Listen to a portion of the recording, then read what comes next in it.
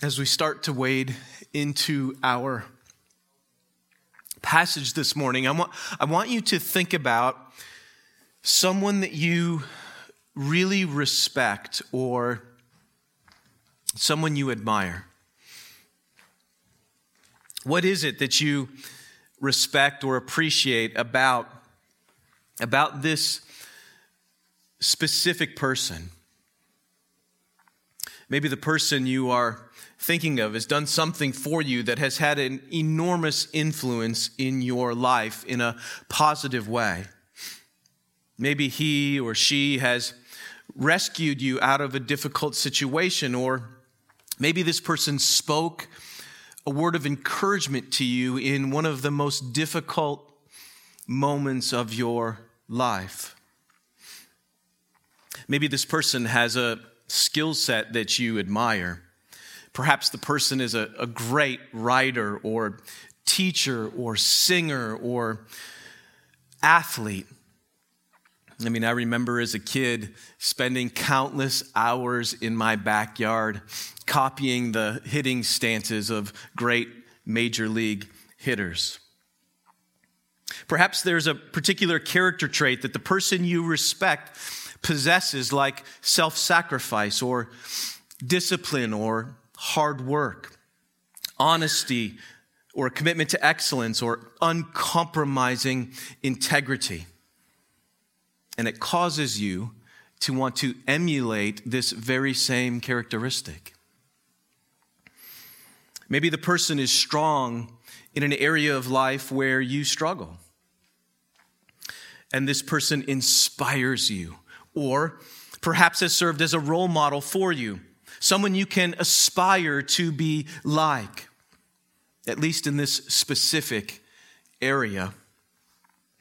Sometimes the people we admire and respect are famous precisely because they are so good at what they do. And sometimes the people aren't famous at all. Maybe they're a family member or a neighbor or a small town hero. Maybe it's someone you just met once. Now, how would you feel if you found out that this person also respected you? How would you feel if you had done something that this person was excited about, something that caused them to look at you and just smile? Or how would you feel if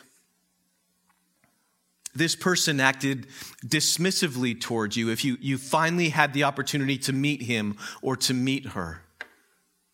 If it's a person you know well, how would you feel if this person told you that they were disappointed in you? Our passage this morning is about someone who is not just well respected, but utterly revered. Our passage is about someone who is not just well known, but in fact worshiped. Our passage is about someone who is more than a perfect role model, whose character is more than just impressive, whose influence on us is more than we can fathom. Our passage is about someone who knows and understands us better than we know and understand ourselves. Our passage is about someone who has done, is doing, and will do more for us in our lives than we can possibly ever imagine. And our passage is about us, either pleasing or grieving this person. Our passage is Ephesians 4:30. Hear then the word of Almighty God. And do not grieve the Holy Spirit of God, by whom you were sealed for the day of redemption. Lead us, Spirit of the living God, please lead us. I ask in Jesus' name.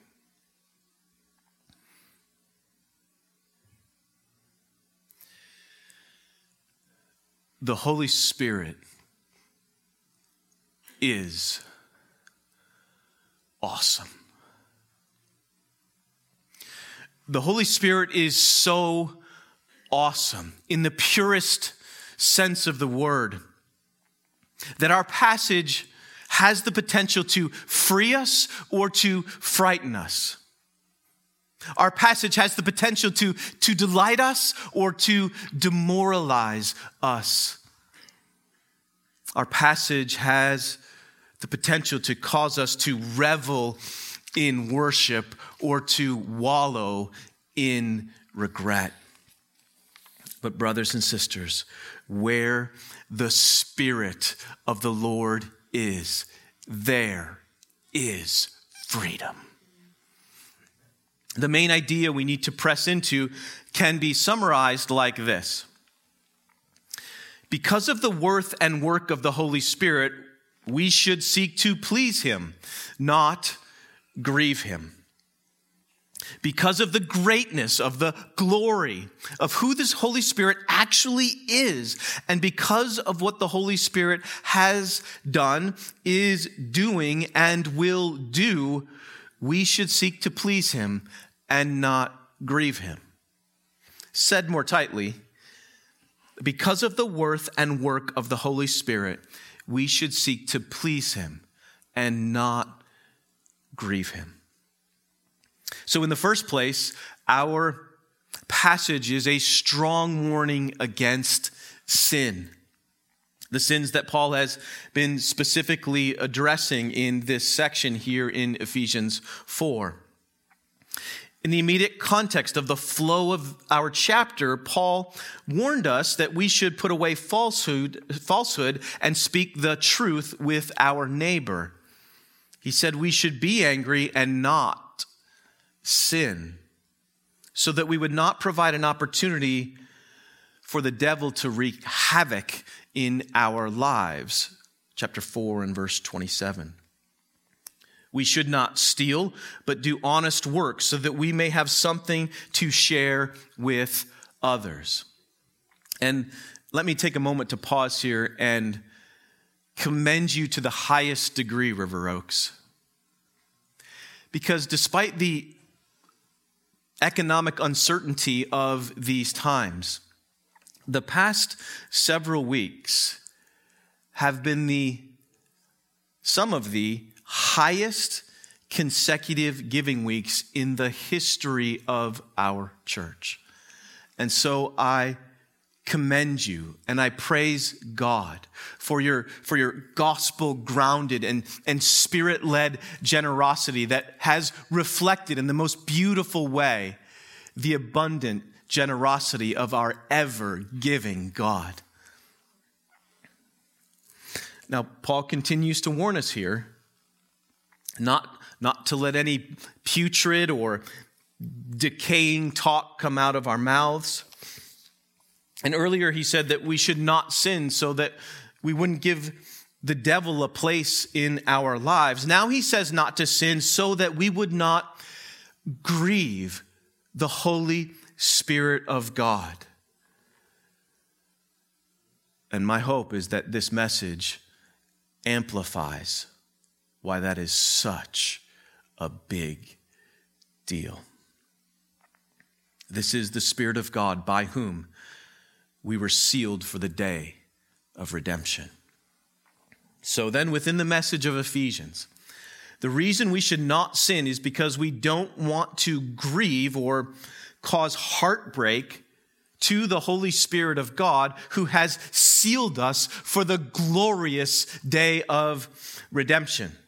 Now, what is so great about that phrase is that means that I don't have to point us back to chapter 1 to the truths from earlier in the book that fuel the imperative that Paul is giving us here now in chapter 4. And I don't have to because Paul is doing it here for us. Paul mentions two things specifically. First, that the one we should not grieve is the Holy Spirit of God. In other words, he tells us precisely who he is. Second, he tells us what he has done, namely, in context, sealed us for the day of redemption. And these truths are specifically drawn from chapter 1 and verses 13 and 14. In him, that is in Christ, when you heard the word of truth, the gospel of your salvation, and believed in him, you were sealed with the promised Holy Spirit, who is the guarantee of our inheritance until we acquire possession of it to the praise of his glory. Truths that we just sang about with all of our might.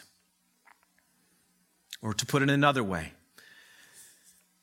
because the Holy Spirit is the Holy Spirit of God himself, and because the Holy Spirit is the one who was promised to the people of God through the new covenant, and because the Holy Spirit has sealed us when we believed in Jesus, and because we are sealed by God for the day of redemption, and because that is the day when we will receive glorified, resurrected bodies so that we can worship our glorious Lord with perfected body and perfected soul forever, because of these realities, don't cause the Holy Spirit to endure great distress because of your sin.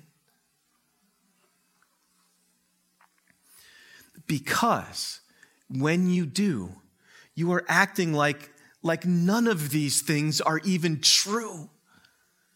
But brothers and sisters, please don't forget. Don't ever forget that every one of these blood-bought promises, these blood-bought realities are in fact true for every single one of us who names the name of Christ. This frustratingly futile world, this Ecclesiastes Hevel world, is passing away, and Jesus is making all things new. So do you see, and this is absolutely crucial, do you see that these truths are the spiritual roots from which the fruit of holy obedience flows, so that we would not grieve the Holy Spirit of God? Rather, we would bring him joy. One of the reasons why we can have joy, one of the reasons why there is freedom in the presence of the Holy Spirit, is because Jesus has already borne the grief that we caused the Father and the Spirit when he bore our lying, flattering tongues, our glory-stealing hearts, our contaminating words, and our devil-inviting sins on Calvary's cross. Jesus already bore our old selves from our former manner of life, which was corrupt through deceitful desires, so that we could put on our new selves, created after the likeness of God in true righteousness and holiness. Ephesians 4:23 and 24. So, because all of these things are true, walk in a manner worthy of the calling to which you have been called. Or, because of the worth and work of the Holy Spirit, seek to please him and not grieve him. This is the essence of the exhortation that Paul is giving us here in Ephesians 4:30. Now, since we've talked about multiple examples of what these particular sins look like in Ephesians 4 over the past several weeks, what I want to do now is to double-click on the worth and the work of the Holy Spirit. Because I firmly believe that the more clearly we understand how glorious, how incomparable incomparably glorious the Holy Spirit is, and the more fully we understand the beauty, the absolute beauty and the power, the immeasurable power of his ministry, the more we understand that, the more we believe that, the more we trust in that, the more insane sin will become to us. Now we've looked at the essence of what grieves the Holy Spirit within Ephesians. So let's broaden out now biblically so that we can really get at what grieves and pleases the Holy Spirit and why.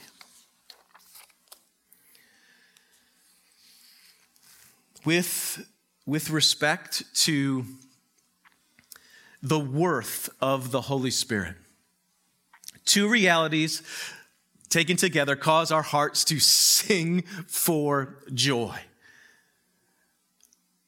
The Holy Spirit is a person, and the Holy Spirit is God.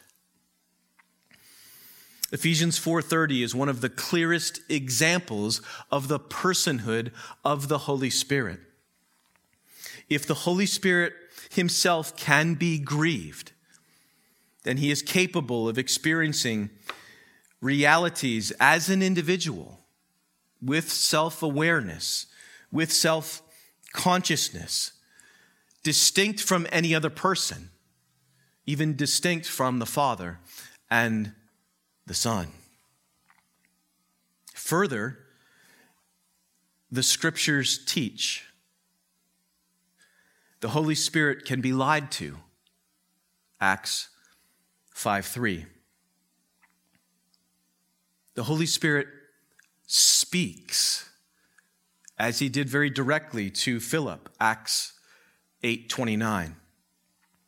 The Holy Spirit teaches, Acts 14:26. He testifies, John 15:26. He convicts, John 16:8. The Holy Spirit declares what he hears, John 16:13. And he glorifies Jesus, John 16:14. He gives gifts to the people of God, 1 Corinthians 12. He has a mind, and his mind searches the deep things of the mind of God himself, 1 Corinthians 2:10. And the Holy Spirit personally intercedes in prayer for us along with the Son to the Father, Romans 8:27. Not to put it too simply, but these are all actions taken by a person. And the Holy Spirit is God, equal with the Father and the Son, and equally worthy of our highest praise. He is the third member of the tri-personal Trinity. In various places throughout the Scriptures, defining characteristics reserved for God himself, like eternality or omniscience or holiness, are all directly attributed to him. In our passage, he is specifically referred to as the Holy Spirit of God. In the opening few verses of Genesis, the Holy Spirit was hovering above the waters before light was created. In the closing words of Revelation, the Holy Spirit is actively working with the church, inviting people to experience the water of new life without price.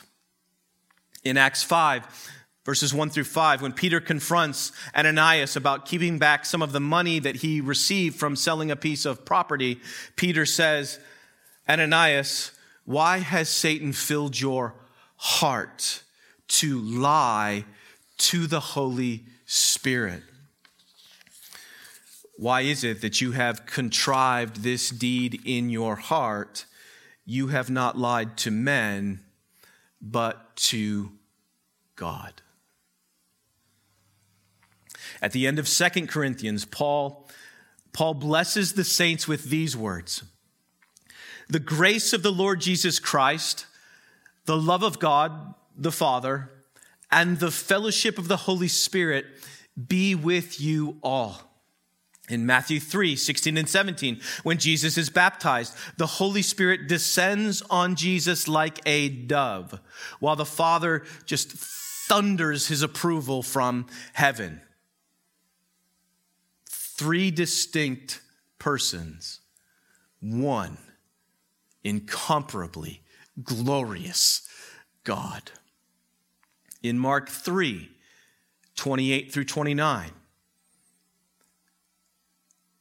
Jesus calls sin against the Holy Spirit not just wrong, not just offensive, but actual blasphemy.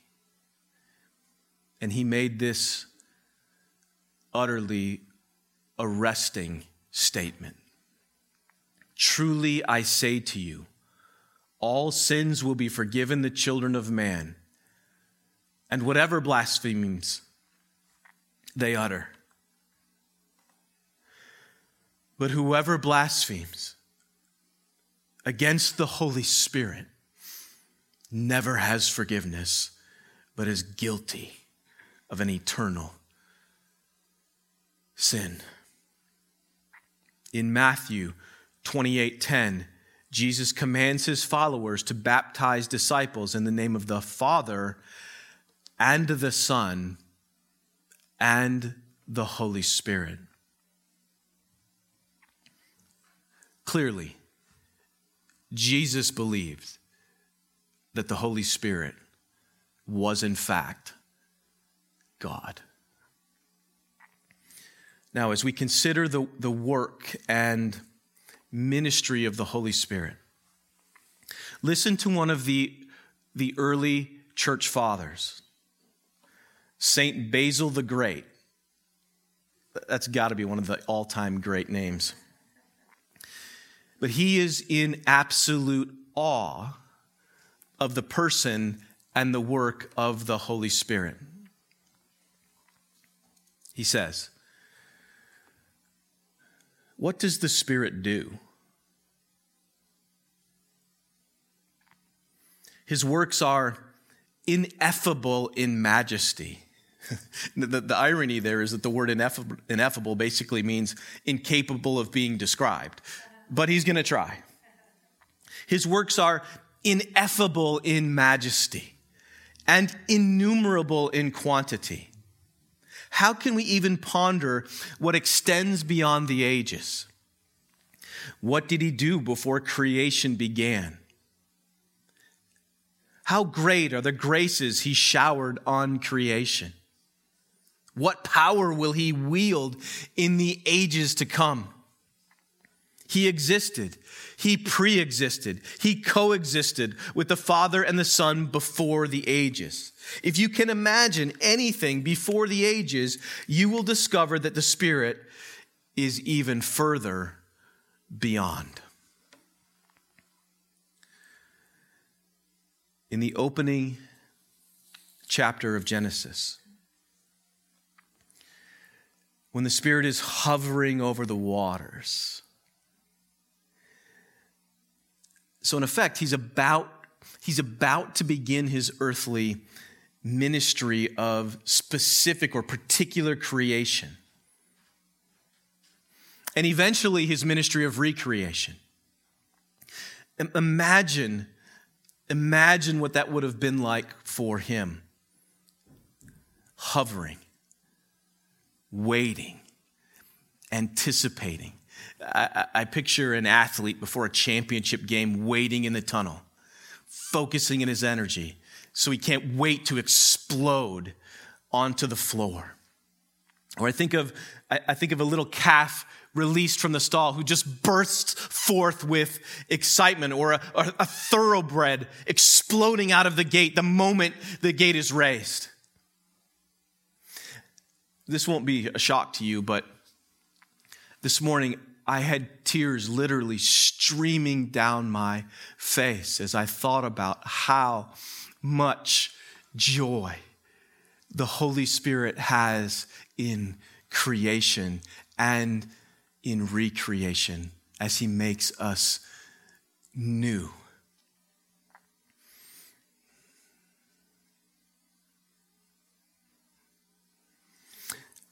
Earlier on in the history of the people of God in the Old Testament, the Holy Spirit fills men with creative skill to mirror his incomparable creativity.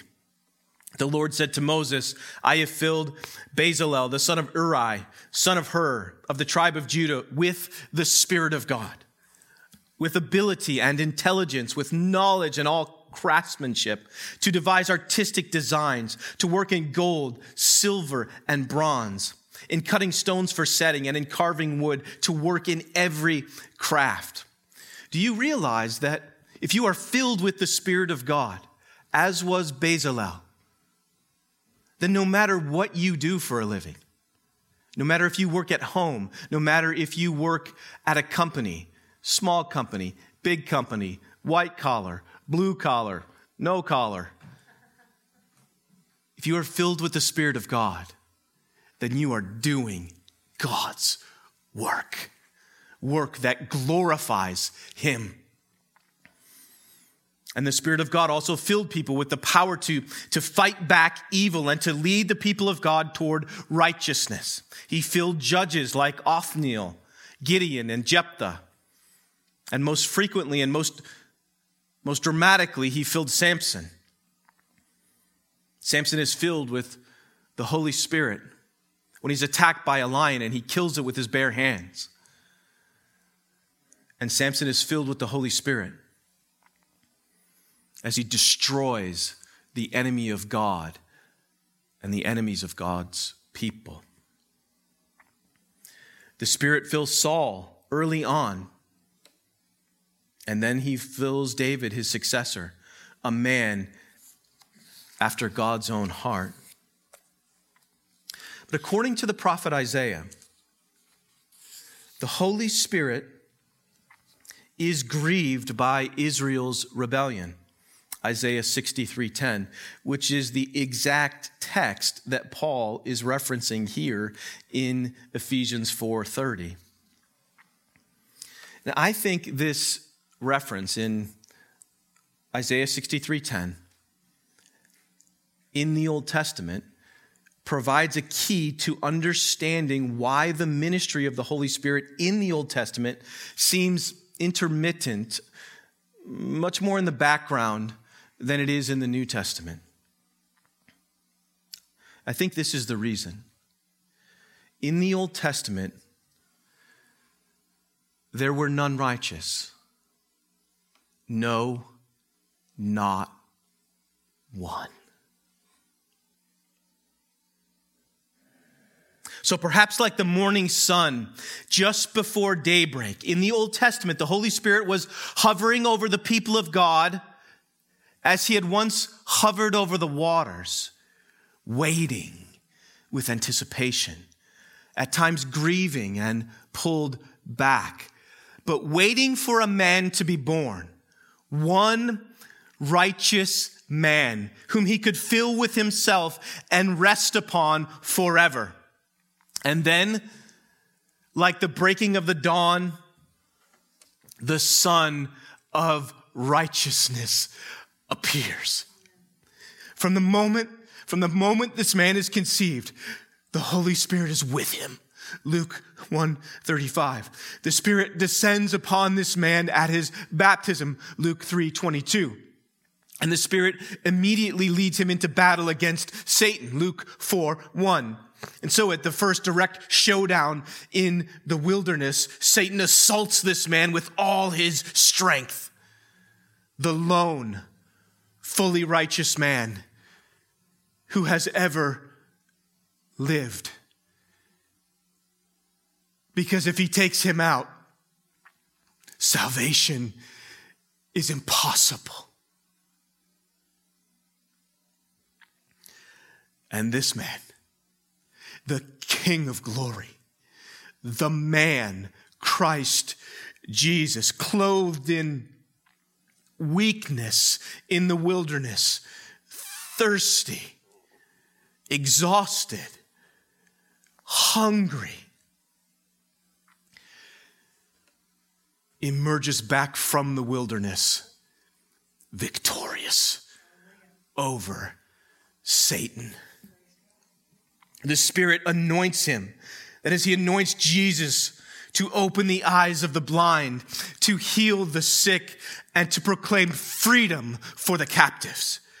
As one man has said, the Holy Spirit is the finger of God by whom Jesus casts out demons. Luke 11:20. Jesus then finishes what Samson started by triumphing over God's enemies and putting Satan to open shame through the cross.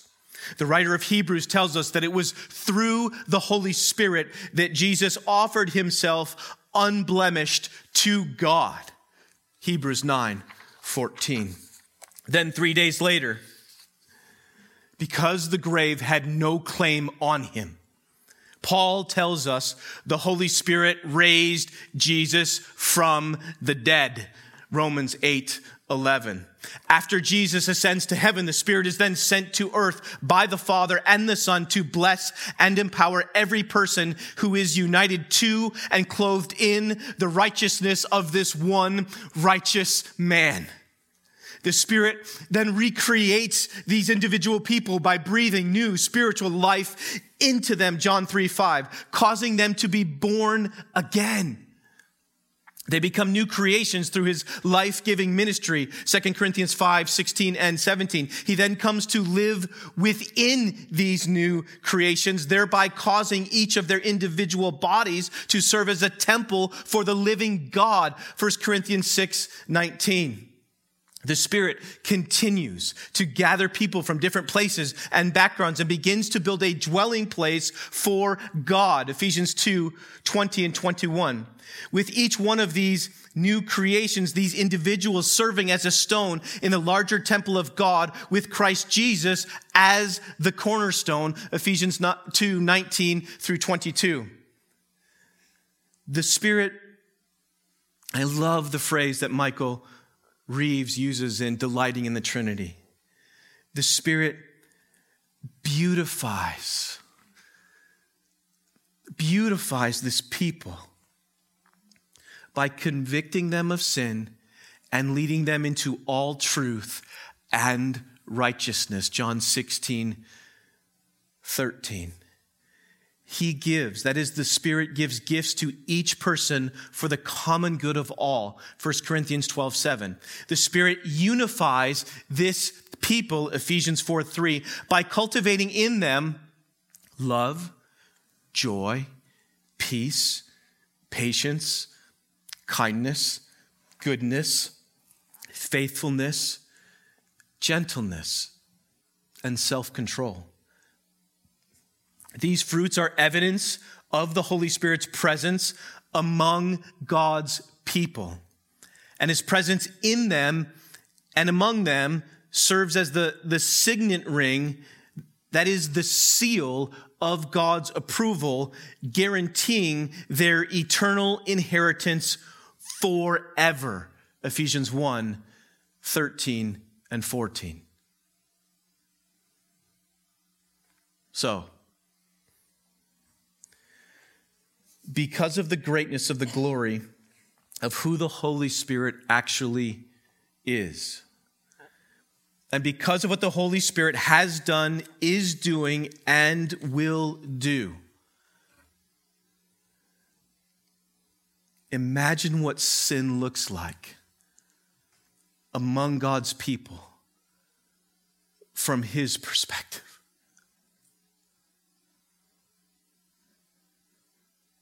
With everything the Father is doing, with everything that the Son has accomplished, with everything that the Holy Spirit is doing, sin is nothing short of moral insanity. So what grieves the Holy Spirit of God? Choosing sin in any form, which in essence is acting as if what the Father has planned for you and what the Son has accomplished for you and what the Spirit guarantees for you, that it doesn't matter to you. The way that we do this is specifically by committing sins among God's people, detailed here in chapter 4 of Ephesians, and in a million other ways. But what pleases the Holy Spirit? Brothers and sisters, it pleases the Holy Spirit when we act in ways that reflect our trust in the Father, our obedience that demonstrates our love for the Son, and a humble and earnest desire to be led by the Spirit himself so that we might keep in step with him. Because of the priceless worth of the Holy Spirit, and because of the glorious work of the Holy Spirit, may the Spirit grow in us a desire to please him and not to grieve him from this day forward to the praise of his glorious grace. Would you pray with me?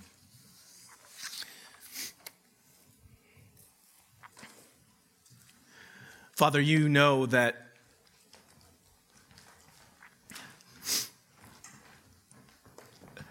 I was barely able to scratch the surface of the majesty of the Holy Spirit and the incredible work and ministry of the Holy Spirit.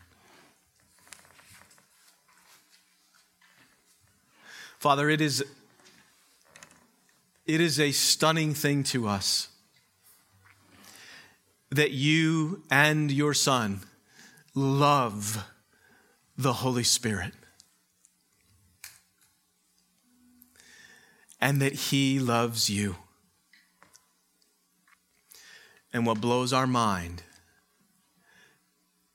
is that because of our union with Jesus, through the ministry of the Holy Spirit, we now can love you and are loved by you. Thank you for the good news of the gospel. Thank you for who you are. Thank you for the gifts of your Son and the Holy Spirit. Thank you for your love.